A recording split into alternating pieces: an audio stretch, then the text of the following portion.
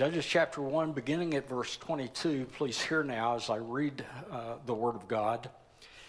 The house of Joseph also went up against Bethel, and the Lord was with them, and the house of Joseph scouted out Bethel.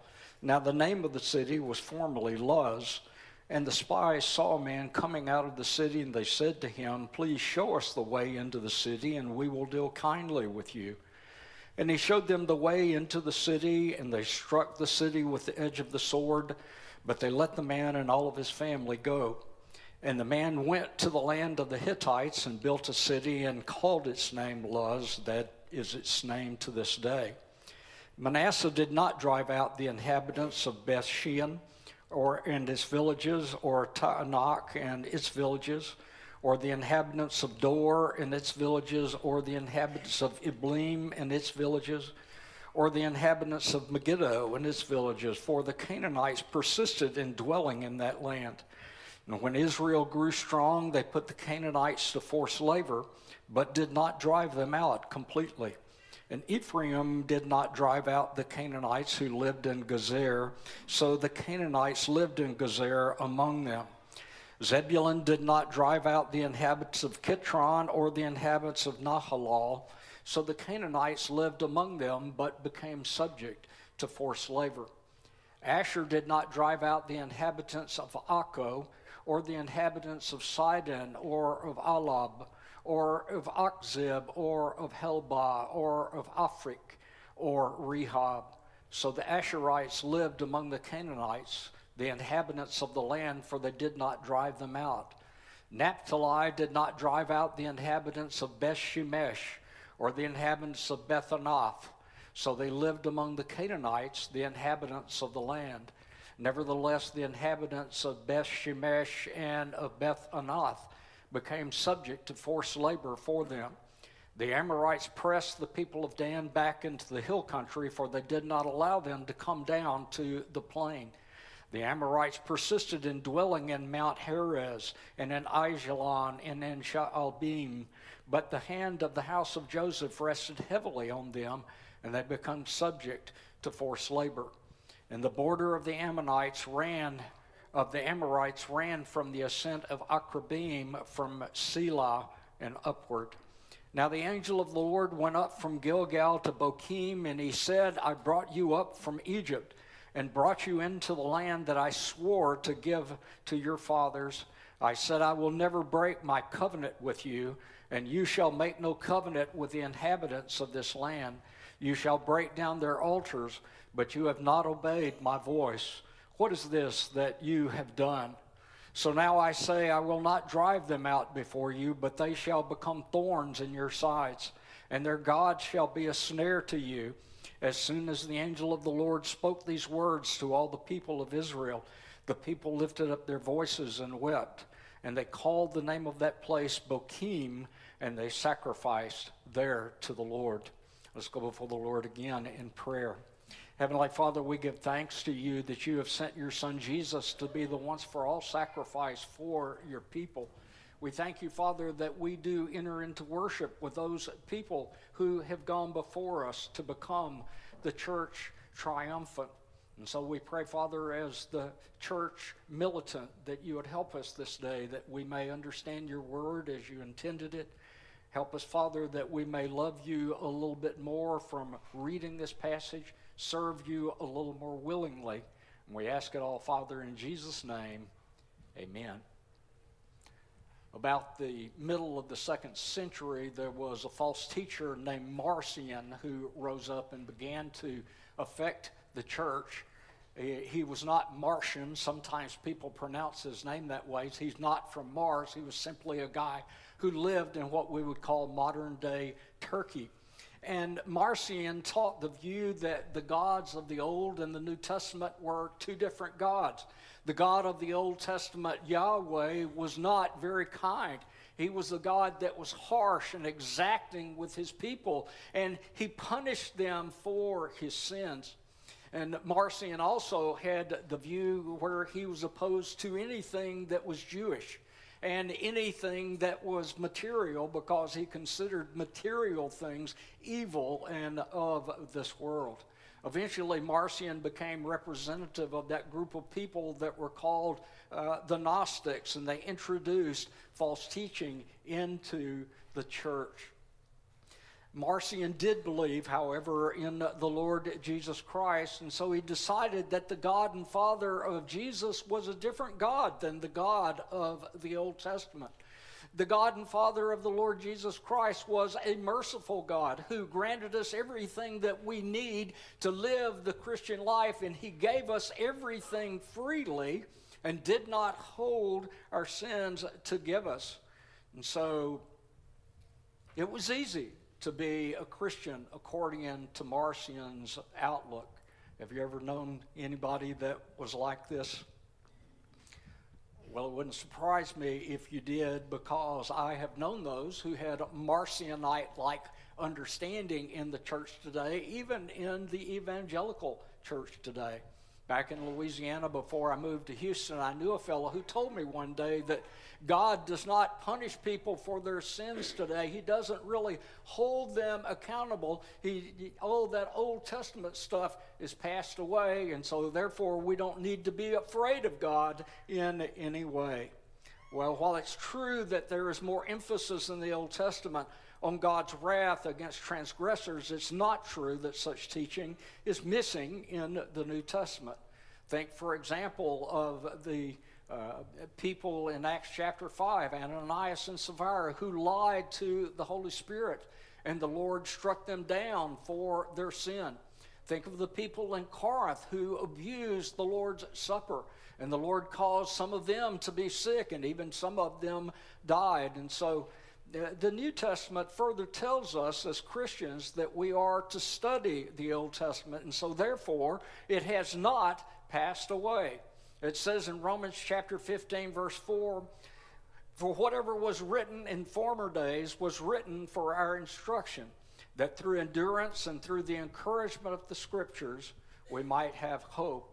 And so the Apostle Paul encourages us to study the things that were written in former days, that is, the Old Testament as well as the New Testament, because it includes things that will encourage us and help us to persevere in the Christian life. And so Paul believes that the God of the Old Testament and the New Testament are the same, and so should we.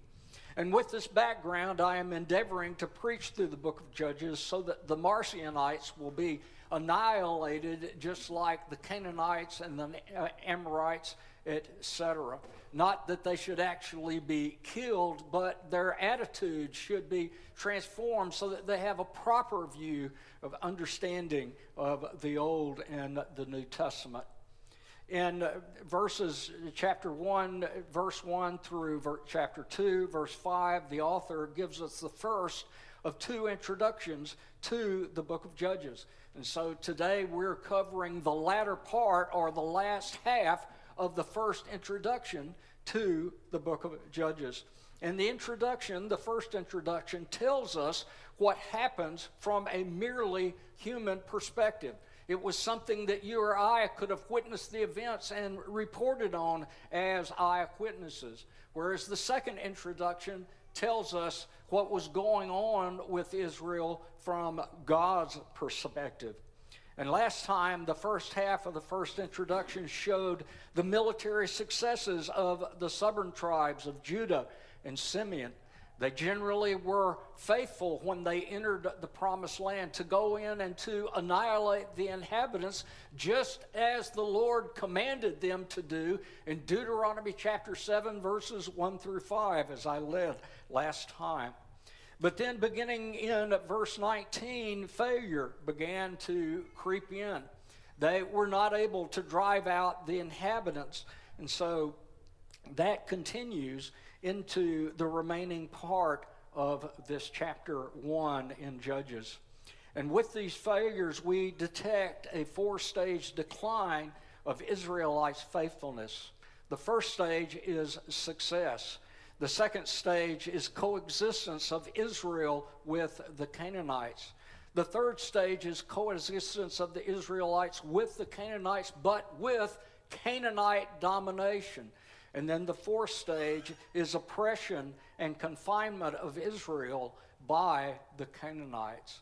Well, the first stage started last time with the initial successes of the southern tribes, as I said, and it continues into this part of Scripture. The second stage began with the initial failures in verses 19 and 21, and it also continues with the Canaanites dwelling among the Israelites.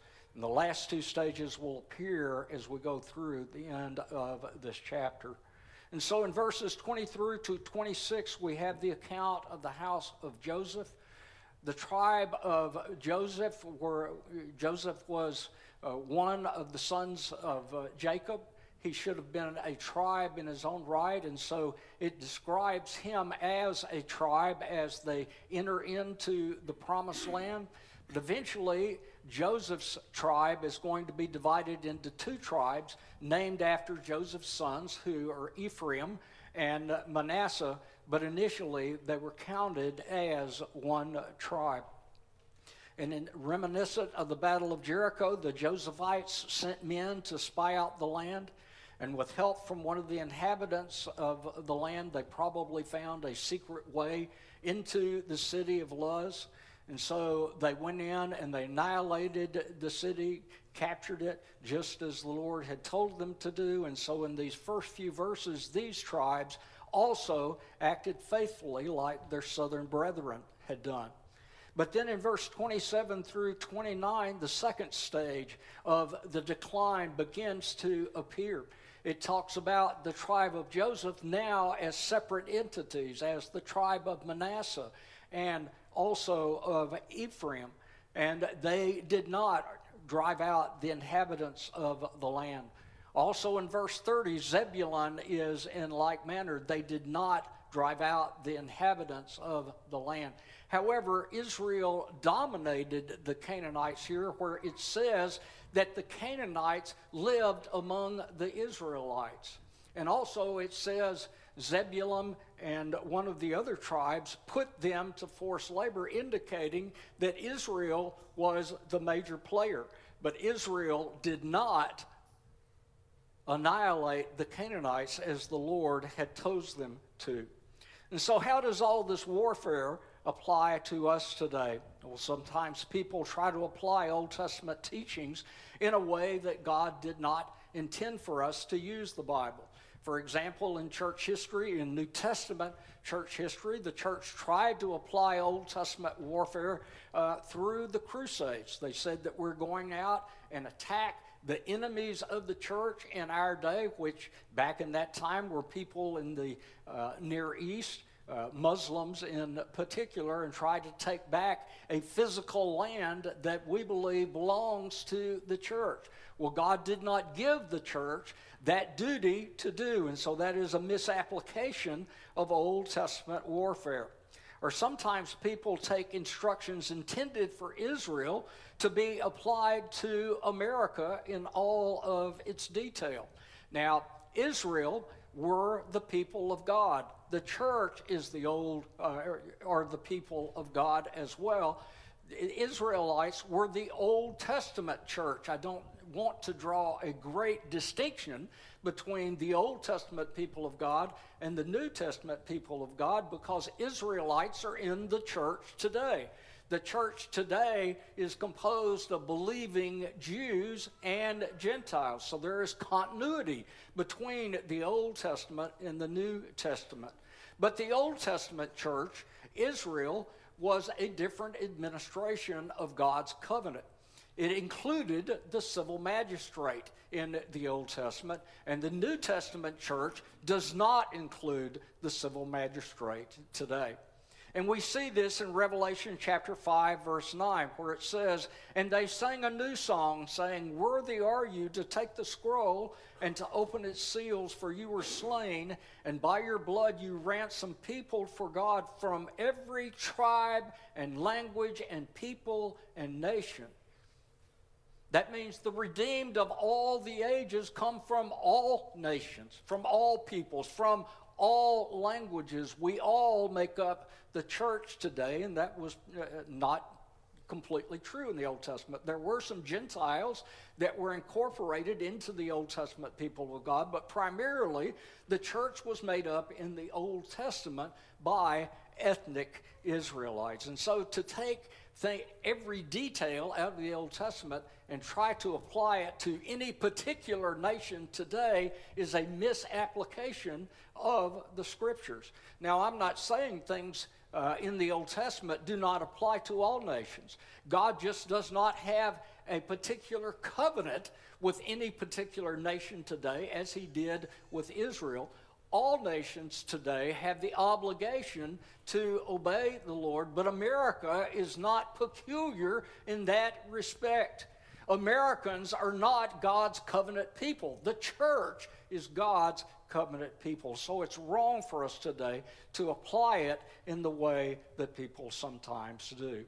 And so how do we in the New Covenant apply this Old Testament principle of warfare? Well, we must ask after Judges, how does the Bible further elaborate on this principle of warfare? Well, the New Testament tells us that we're not a people looking for a physical land, for we are strangers and pilgrims on this earth, looking for a heavenly country, the new heaven and the new earth. And so God has not given us a physical land that we must possess or a national enemy that we must destroy. And so Ephesians chapter 6, verse 12 says, "For we do not wrestle against flesh and blood, but against the rulers, against the authorities, against the cosmic powers over this present darkness, against the spiritual forces of evil in heavenly places." And so the church today in the New Covenant, we do not physically war against nations, but against a host of evil spirits, including the devil himself and all the demons that are under his control. And so whereas the Old Testament people of God had national as well as spiritual enemies, believers today have only spiritual enemies to overcome, although Satan sometimes influences men and even nations to persecute the church. And according to Ephesians chapter 6, verse 13, we are to therefore take up the whole armor of God, that you may be able to withstand in the evil day, and having done all, to stand firm. And so the Christian parallel to Israel's conquest over Canaan is to carry on our warfare with spiritual weapons, like the sword of the Spirit, the shield of faith, the breastplate of righteousness, etc., rather than military weapons like were used in Judges. I'd like to say more about this. This is a very complicated subject, but generally speaking, when we look at the book of Judges, we look at how is the concept in a particular chapter elaborated on or expanded on as we go through the rest of the Bible when I try to determine how this applies to my life today. In verses 31 through 33, the third stage of moral decline appears. The tribes of Asher and Naphtali failed to drive out the Canaanites like the three previous tribes. But unlike their other northern brethren, these Israelites lived among the Canaanites. And so in this third phase, the Canaanites dominated the Israelites in these areas, except in a couple of cities. And then in verse 34, the tribe of Dan experienced the fourth stage, the lowest point of spiritual decline. Total oppression and confinement by the Amorites. And so completely did the latter gain the upper hand that Dan not only did not live among the Amorites even chased Dan off so that they could not come down in the area occupied by the Amorites. And so this was complete failure, except Joseph was to exert pressure along their border with Dan. And so when the whole process of conquest and settlement has run its course, the focus of the chapter has shifted from conquest to coexistence to domination of Israel by their enemies. And Israel at this point is being Canaanized rather than Canaan, being turned into the inheritance of God's people. If Israel had obeyed the Lord, as we saw in the earlier part of the chapter, then they would have received their godly inheritance in the land that the Lord had promised to give them. But instead, Israel had disobeyed and reaped the consequences of their waywardness. Now, it's not just that Israel just couldn't quite overcome the Canaanites. They just weren't quite strong enough to do so, because there's evidence in this passage that they intentionally disobeyed the Lord. 4 times the text tells us that the Canaanites or the Amorites became subject to forced labor. And so Israel, if they were not initially strong enough to overcome them, they eventually became strong enough, but instead of annihilating them, they just simply made them their slaves. And this intentional lack of obedience is not unique to Israel. The New Testament church today can be Canaanized just as the Old Testament people of God were. If we examine our failures before the Lord, we will discover that very often we also compromise not with old covenant foreigners, but with new covenant enemies, with the world and the flesh and the devil. Like the Israelites, we want to blend into the world, not to be different from our unbelieving neighbors, to conform to their moral standards. For example, we think like the world when we run our households without consideration for God's ways. Men, when you work in the business world, are you so possessed by the attitude that the unbelieving world has that you don't have time for your family or for devotions or for worship? Are you so driven by your desire to succeed, which the world will certainly teach you, that you do not honor the Lord in the way that he says? And I know how it feels like, because I remember when I went out for interviews, they always wanted to tell me what were my goals in life. What was I trying to achieve? Well, I guess it's good to be goal-oriented, but I just wanted a job. You might be able to identify that, but you had to play the game with them. You had to be the same mindset, because they wanted hard-driven people that were completely consumed by their desires to do what they wanted to do. In fact, they wanted you to be conformed to their ideas, which would preclude you being conformed to the Lord's ideas if you bought into it to the degree that they wanted. Ladies, are you so influenced by feminist views, but there is no place for submissiveness to your husbands? And parents, what is your goal for your children in life? Is it they grow up and believe in Christ and serve Christ to the degree that they are able to? Or are you more concerned about their career choices and their social opportunities? We have forgotten the apostles' admonition in 1 John chapter 2, verse 15. Do not love the world or the things in the world. If anyone loves the world, the love of the Father is not in him. By loving the world, we love its forbidden cares, pleasures, and profits, allowing them to absorb our whole attention, says Ralph Davis. And in doing so, our graces will weaken, our lusts revive, and the prince of this world will deepen his influence on us, says J.C. Ryle. And like Israel, we incur God's displeasure and chastening. And so it must not be so amongst you or with me. We should do all in our power not to be Canaanized along with the rest of the world. We must resist being conformed to their philosophy and their lifestyle, and to present ourselves as holy sacrifices acceptable to God, doing his will from the heart. And then in chapter 2, verse 1, the narrative switches from the history of Israel to the angel of the Lord and his review of their circumstances. The angel of the Lord recalled God's words to the Israelites. God had made a covenant with them. God had brought them out safely out of the land of Egypt. And he said that he would be with them when they went into the land and would give them victory over their enemies. And Israel also had obligations referring to the commands that God gave them earlier in the Pentateuch. but they have not kept their part of the bargain. They were not to enter into covenants or treaties with the Canaanites, but were to destroy them and to tear down their idols. Chapter 1 does not record any specific covenants that Israel made with the Canaanites, but the implication of that statement is that when they settled among the Canaanites, or the Canaanites settled among them, that they did make covenants with them. And as a result, God will no longer drive out the Canaanites before them. The Canaanites will become a pain in the neck to Israel. And the Canaanites' God will be a snare to God's people. And this means Israel will be enticed by the Canaanites to sin by committing idolatry against the Lord. And appropriately, the Hebrews responded. They cried at this pronouncement, and they memorialized the name of the place where the angel spoke to them as Bokim, which in Hebrew means weepers or weeping. And also they sacrificed to the Lord, which indicates their repentance. So they responded like they should have responded.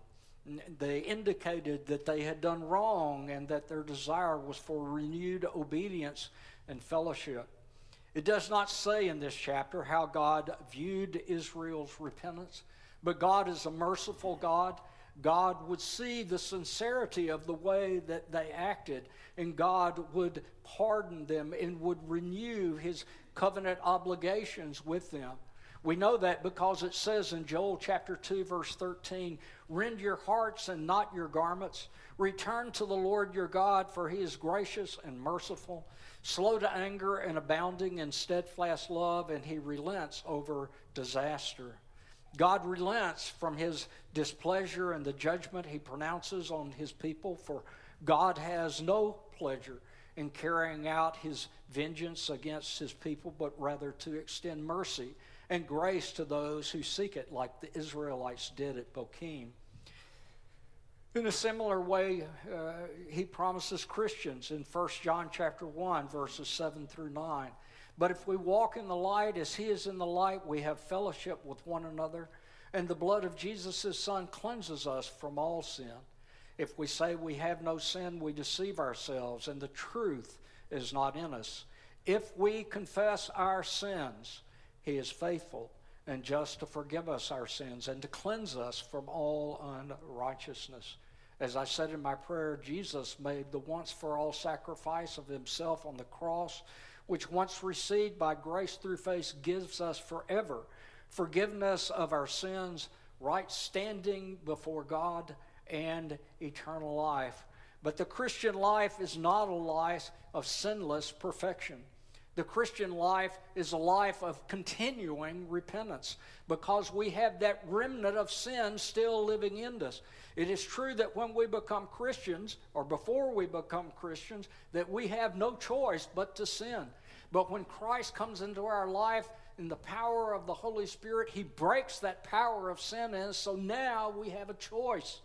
But that remnant of sin is still living in us so that we still sin. We still sin regularly. We may sin many times a day, and so regularly, at the very least, we have the need to come before the Lord and ask forgiveness and cleansing of those sins and to renew our obedience. And so you may feel like, well, gee, I really don't feel like that I'm out from under the power of sin. Well, let me tell you, I know what that feels like. I know what it feels like to sin many times a day. But hopefully that what we are doing is we are progressing just like this, not in a steady line. It may be a little bit like this as we go up, but we are progressing because now you have a concern, if you're a Christian, not to sin against the Lord. But you're overpowered by temptation, and so am I every day.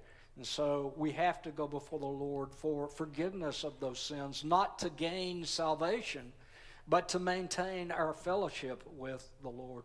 And so maybe you wandered in here today and you don't have a clue what I'm talking about. You don't know about the Lord in this level of detail, and you've come for the first time to realize that you have a need to get right with God. And that rightness with God comes only through the Lord Jesus Christ. The Lord Jesus Christ came and kept God's law perfectly and earned a righteousness that when we put our faith in Him, that righteousness, though we are completely unrighteous by God's standard, is credited to us.